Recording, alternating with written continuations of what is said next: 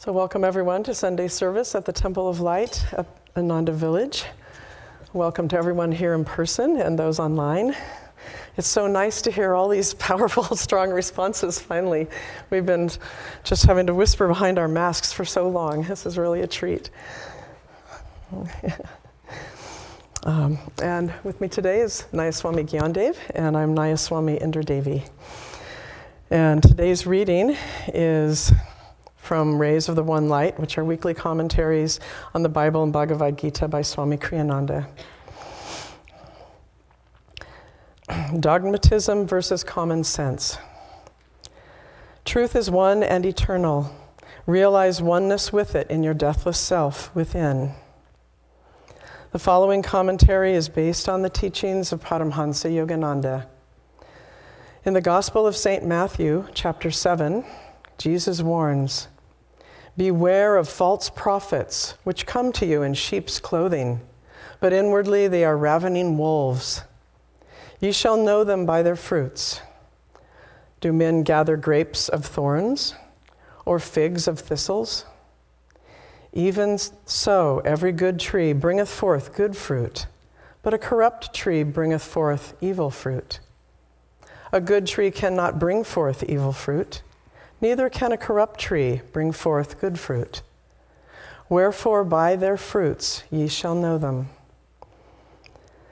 Jesus here, as indeed many times during his teachings, counsels people to use their God-given common sense and not to rely on high-flown but undemonstrable claims. Common sense goes beyond abstract reason, for it is rooted in actual experience. Even common sense, however, is deficient when the judgment called for goes beyond sensory experience. Ultimately, what he explained always, therefore, was intuitive perception. Ultimately, what he emphasized always, therefore, was intuitive perception. Thus, he expected more of his disciples than crude common sense, and often scolded them for being too literal-minded, as he did elsewhere when they thought his statement, "I have meat to eat that you know not of," meant that he had steaks or sandwiches secreted about his person. His reference, of course, was to spiritual, not material, substance. Words, even though appearing in the scriptures, are no substitute for direct perception of the truth. Therefore, the Bhagavad Gita says in the 2nd chapter, "The sage who knows God has little need for the scriptures, as one might have for a pond when the whole land is covered in flood." Thus, through Holy Scripture, God has spoken to mankind. Om, Om, Om.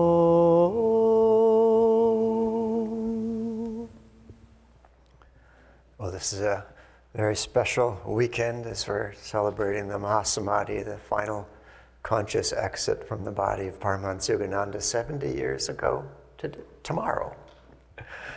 And we'll have the celebration tonight at 7 o'clock, also a meditation tomorrow morning.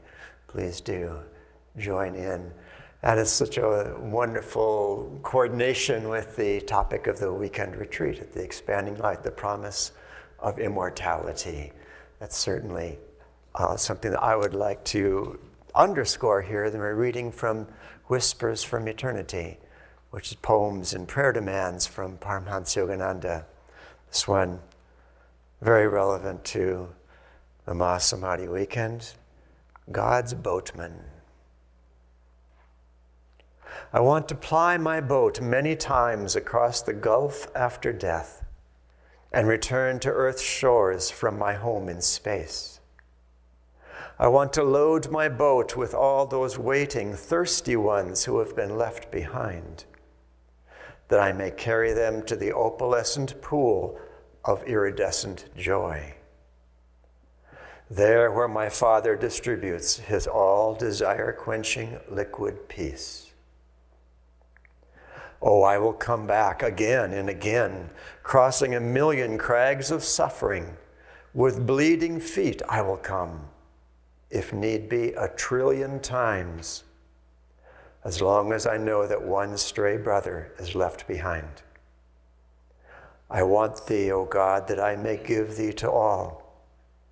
I want salvation, that I may give it to all. Free me then, O Lord, from the bondage of this body, that I may show others how they too can free themselves. I want thine everlasting happiness, but I want also to share it with others, that all my brothers may find the way to happiness forever and forever in thee. It's such a stirring poem. I mean, who would want to come back even once to mention 1,000,000,000,000 times and to a very difficult job? And it came with these avatars come with big, big things to do. Some of them come with world missions, like Master, like a Jesus, like Krishna, like Buddha. And they work so hard. They go through so much for what? For our sake. It's so deeply touching. How could we not respond to a love and compassion like that and really do our best? And the question really becomes, how do we do our best? We live in a time like this where the topic of the reading today is so appropriate, the dogmatism versus common sense. We can live in a time of a whole lot of dogmatism. Not just religious dogmatism, political dogmatism, any kind of dogmatism that we could have, we have. And this is the kind of environment that Paramahansa Yogananda came into, an environment of racial dogmatism as well. And he experienced a lot of that during his life. And yet, before he would have known that he was going to experience that, the masters know what they're getting into, and yet they come.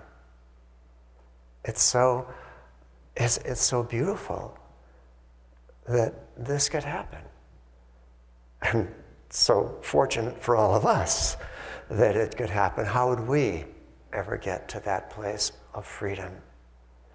You know, the first time that I ever really experienced some real religious dogmatism, it wasn't directed at me personally, but it was a very touching moment. Nevertheless, it was in 1985 on a pilgrimage to the Holy Land.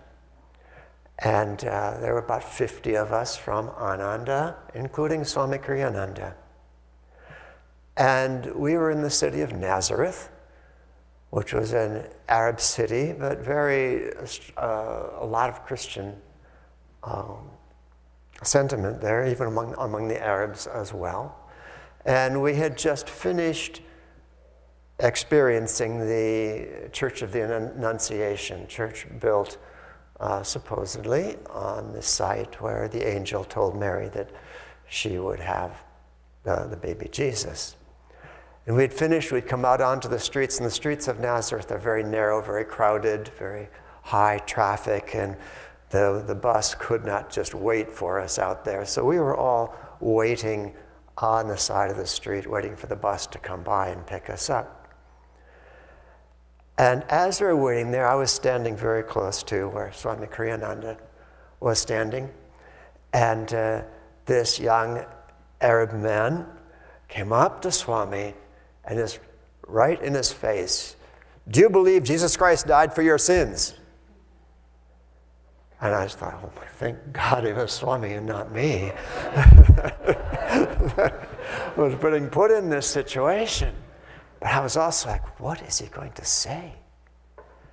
And what he said was so beautiful. He just looked at the man and he said, "How could God die?" And the man sort of wavered on his feet a little bit.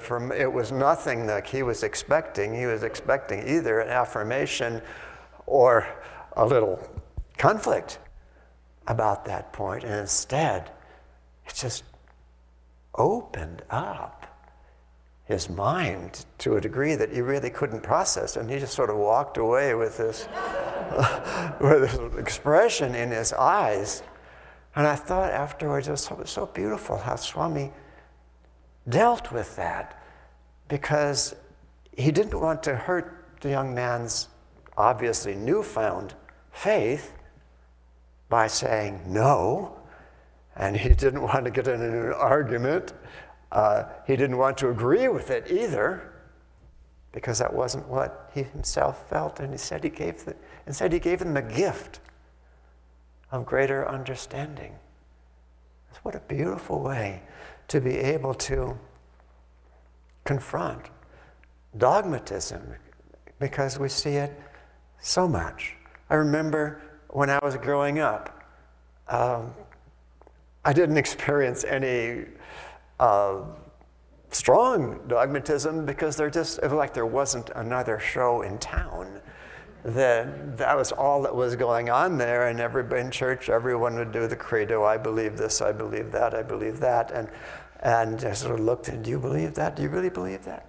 I wasn't sure I believed that, but I would repeat it, and I think everybody else was doing pretty much the same thing. It wasn't that they contested it, it was just like, who would know?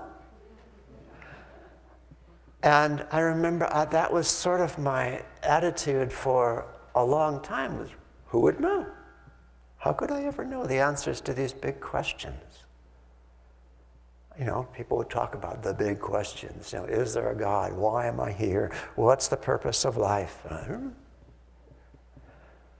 And I pretty much accepted that there was no way to know, and maybe I would find out after death, but who knows? And I remember still the first time that I read Autobiography of a Yogi, and really every time since, but it helped me especially so powerfully. That first time I read it, and I just had this, well, let's say, intuition was not a common experience for me coming up to that time. I would guess maybe I'd had one or two semi-intuitive experiences in my life that I really observed. But reading that book, I just knew, this man knows. Or he knew, it was after his passing that time. He knows, and he's telling me that I can know too. That was so big. It was so big for me. There are answers to these questions.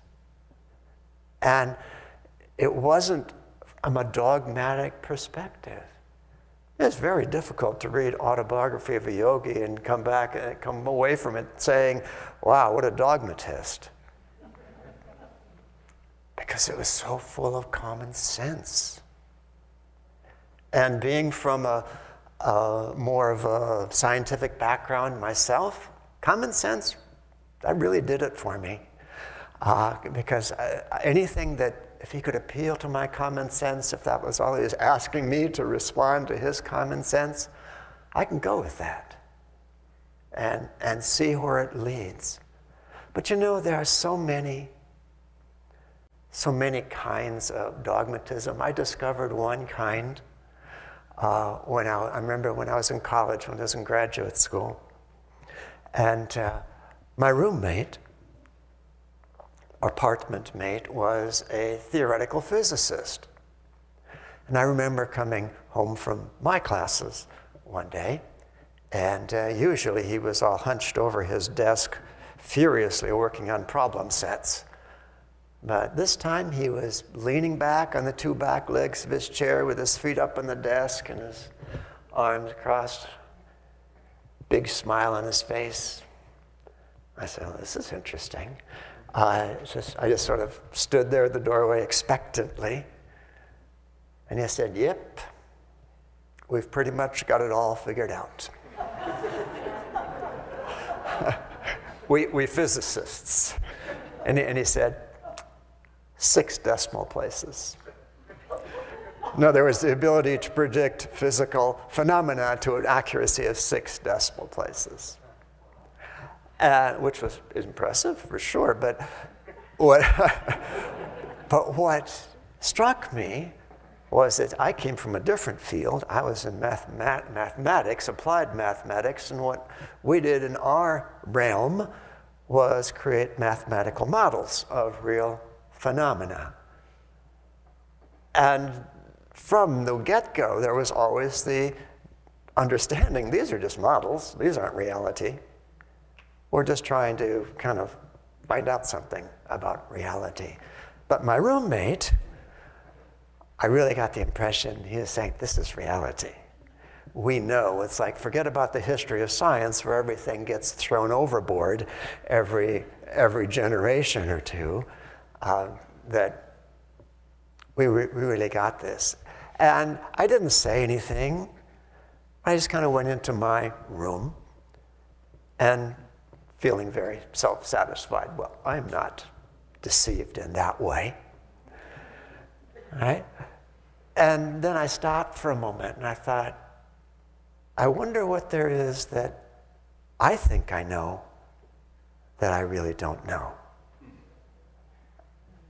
And it took me about 1.5 seconds to realize everything I know, I think I know, I really don't know. I don't know anything. And then I thought, no, I know one thing. I know I exist. I don't know how I exist. Maybe I'm a dream in somebody else's mind, but I know there's something to my existence. I just know that. And I realized later that there was a second thing that I know, and that was that the first thing was the only thing I know. And it was very freeing for a while. Just, I don't have to defend anything. I don't have to defend. But after a while, there's the hunger for knowing something. The hunger for really having a better understanding of what life is, who I am. And it was when I came to I started to come to the spiritual path that I thought, I think the answer's here. Surprised me totally, because I thought there were no answers in the world of this imaginary God who might or might not exist. But I started to look. And as soon as you all have experienced in your life, as soon as you start to look a little bit, books come your way, people come your way, the autobiography came my way. And I remember I had some little circle of friends came my way too, and we began to do things together that were sort of, new agey sort of stuff. It was good. It was good. And we went to one, probably the most popular speaker in the country at that time, and he loved to talk about all the phenomena of the spiritual life, and the visions, and this, and it was, wow, it was enthralling. You just sit there listening to him with your eyes open and your jaw dropped. You think, that's what I want. It was like a circus. It was like a spiritual circus. And not long after that, Swami Kriyananda came to, I was in the San Francisco Bay Area at that time, and he came to Ananda's bookstore there and was going to give a talk. And I had seen his autobiography, The Path, already, now called The New Path, and it had the old cover on it, which was, he's looking very much like a Swami. Okay, orange robe, long hair, beard. And I was like, no. Not doing that. I'd been through the hippie era. I wasn't a hippie. I wasn't going there. So I wasn't going to read his book. But if he was going to come for a live talk, okay, yeah, I'll go with my friends because they wanted to go. And we went, and he walked out in a suit, short hair, neatly trimmed beard, and I was like, I'm good with this. And he proceeded to talk in the way that he almost always talked, which was the sort of chop wood, carry water kind of spirituality. Just what do you need to do on a day-to-day basis, a moment-to-moment basis? And I was very intrigued by this. And the juxtaposition of this and the other talk that my friends and I had been to so recently. And afterwards, we walked out of there, and we're walking back to our car, and one of my friends was very indignant. She said, flyleaf philosophy. I didn't say anything. But inside I said, I think that's what you need to do if you want to have the other. And I didn't really have a basis for saying that. It was just kind of I just understood that's what it's about. And I was so taken that he was talking about things that I could do, not things that were out of my reach, but things that I could do on a day-to-day, moment-to-moment basis. I was going to give it a go. And that's what my friends didn't, but I did. And I realized that this sort of very practical, common sense approach was different from having those realizations, but that what Swami Kriyananda talked about, what Paramahansa Yogananda talked about is these are the things you do that begin to clear away the obstacles, that begin to open you up to understanding, because there's a dogmatism that is worse than a religious dogmatism, worse than a political dogmatism, worse than a scientific dogmatism. It's the dogmatism of ego. The dogmatism that everybody has in their own unique way, unless you are a self-realized master. The dogmatism that I'm the body and the personality. That's who I am. That's the most difficult dogmatism of all to get past. But this is really the objective of the whole spiritual life, is not to have the right religion, not to have the right science, the right politics, none of that. It's to know who we are. And so I've always been, still am, so thrilled that Master's approach was so utterly practical. As the way he put it about his own guru, about Sri Yukteswar, with his feet firmly on the ground and yet his head in the haven of heaven. I say, without that common sense, without that practicality, we're not going to be open enough to receive what Swami talked about in the reading, the intuitive understanding of who we really are. And that your intuitive understanding is probably not going to be there on a moment-to-moment basis. But common sense can be. I always love something we did St. Teresa's admonition and chanting earlier, and what her criterion for allowing young women to be nuns in her convent was only one criterion: they had to have common sense. She said everything else they can learn. They can learn devotion. But without common sense, you can't develop common sense. You either have it or you don't. Or perhaps you either use it or you don't. And the idea that practicing the application of our common sense can open us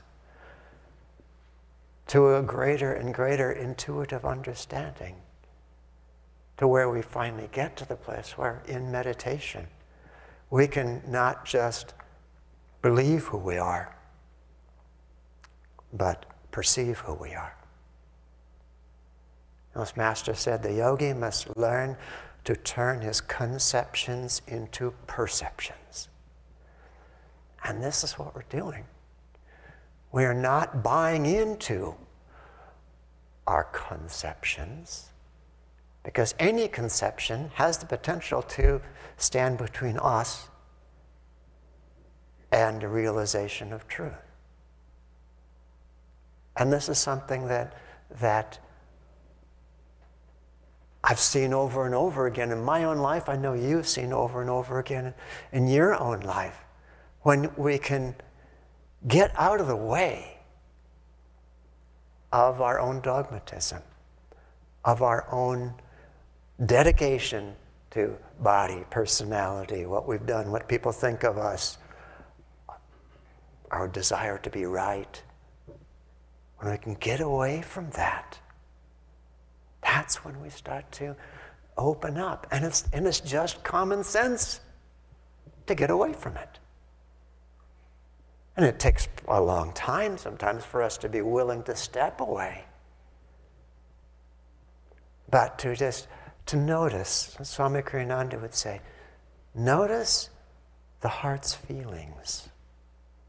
He said, because discrimination and common sense can be snatched away in a moment by sudden infatuation. By sudden infatuation. And to watch the heart's feelings, to keep them calm. And when they get upset about something, why would they be upset about something? Somebody used the expression for myself, my cage is getting rattled. Okay, I'm confined in this cage and something's shaking it.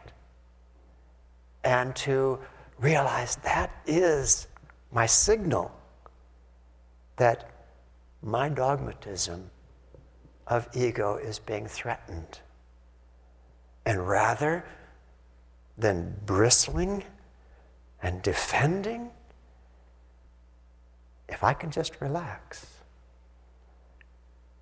and feel that a moment is coming, a moment is here, a moment to shift, a moment to learn. I always love one little piece of a movie I saw years ago. I don't remember anything else about the movie, but it was taking place in Africa. And it might have been out of Africa, I'm not sure.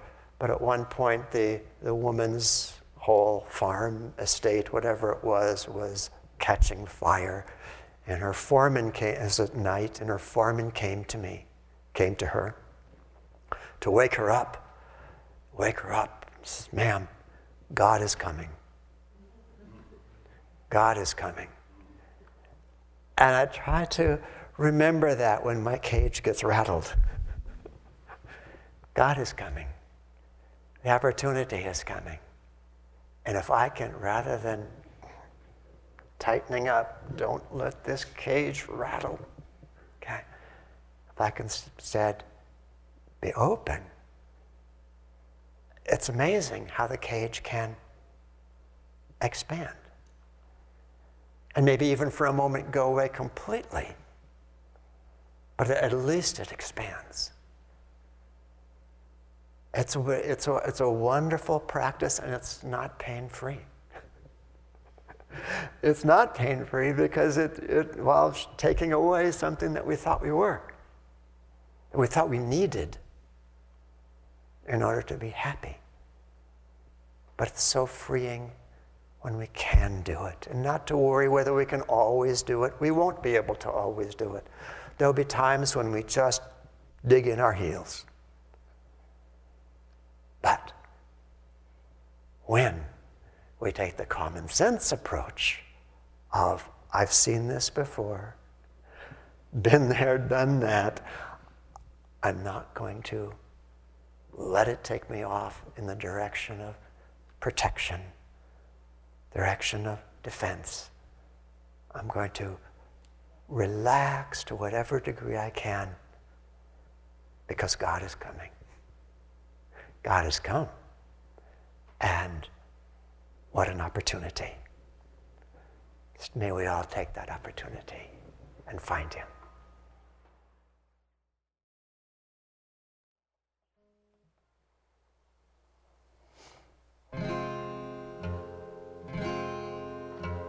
Still your mind if you want to pray. Send all cares far away. Sing then, love's ever near. Isis comes, await the day. Isis comes, await the day. Mother comes, await the day. Still your mind if you want to pray. Send all cares far away. Sing then, love's ever near. Isis comes, await the day. Isis comes, await the day. Mother comes, await the Still day. your heart if you want to pray. Send all cares far away. Sing then, love's ever near. Isis comes, await the day. Isis comes, await the day. Mother comes, await the day.